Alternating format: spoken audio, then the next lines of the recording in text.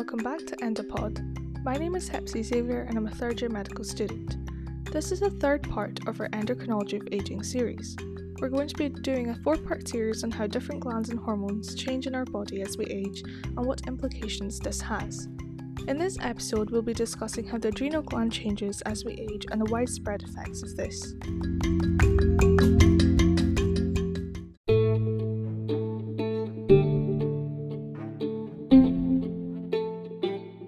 The adrenal gland is composed of two separate endocrine glands, the adrenal medulla and the adrenal cortex. The medulla makes up 25% of the adrenal gland and secretes catecholamines, so epinephrine, otherwise known as adrenaline, norepinephrine, and dopamine. Catecholamines are hormones that are released into your blood when you're physically or emotionally stressed.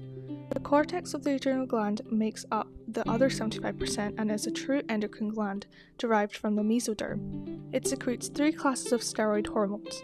The first one is mineralocorticoids, such as aldosterone, which is involved in the regulation of sodium and potassium. Secondly, the glucocorticoids are secreted, such as cortisol, which maintains plasma glucose. And finally, androgens are produced, such as testosterone. Aldosterone and cortisol are essential for survival. As the body ages, changes may occur that affect the endocrine system function and structure. In the adrenal gland, ACTH remains relatively stable. Cortisol usually remains unchanged or slightly decreased, in addition to changes such as a reduction in negative feedback by glucocorticoids and mineralocorticoids, early morning cortisol maximum, a reduction in circadian amplitude, and an increase in late day and evening cortisol levels. In the gonadal system in women, aging leads to a decrease in estrogen and an increase in luteinizing hormone and follicle-stimulating hormone, pulse amplitude, which is linked to menopause. In the gonadal system in men, testosterone levels also decrease in response to decreasing levels of luteinizing hormone. Produced primarily in the testicles, testosterone is responsible for maintaining a male's bone density, fat distribution, muscle strength and mass, facial and body hair, sex drive, and sperm production. A decreased level of this hormone in men can lead to various symptoms such as reduced strength, decreased muscle mass, as well as low sex drive and erectile dysfunction.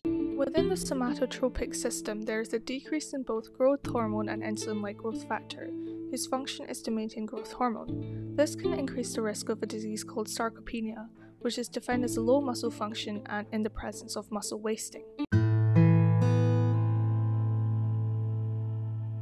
To conclude, age affects many various parts of our body, including the adrenal glands. Thank you for listening to this episode, and make sure to give us a follow and share our podcast. Follow us on all our social media to keep up to date with everything we do. As always, we're very grateful for the support we're receiving, and make sure to tune in next Sunday for the final part of our Endocrinology of Aging series. Before I go, I want to say a big thank you to Jessica Easy, our media and publicity officer who was involved in the making of this episode, and another thank you to Serena Shoker, who's the Endopod's editor. Stay safe and happy. This is Hepsi Xavier signing off.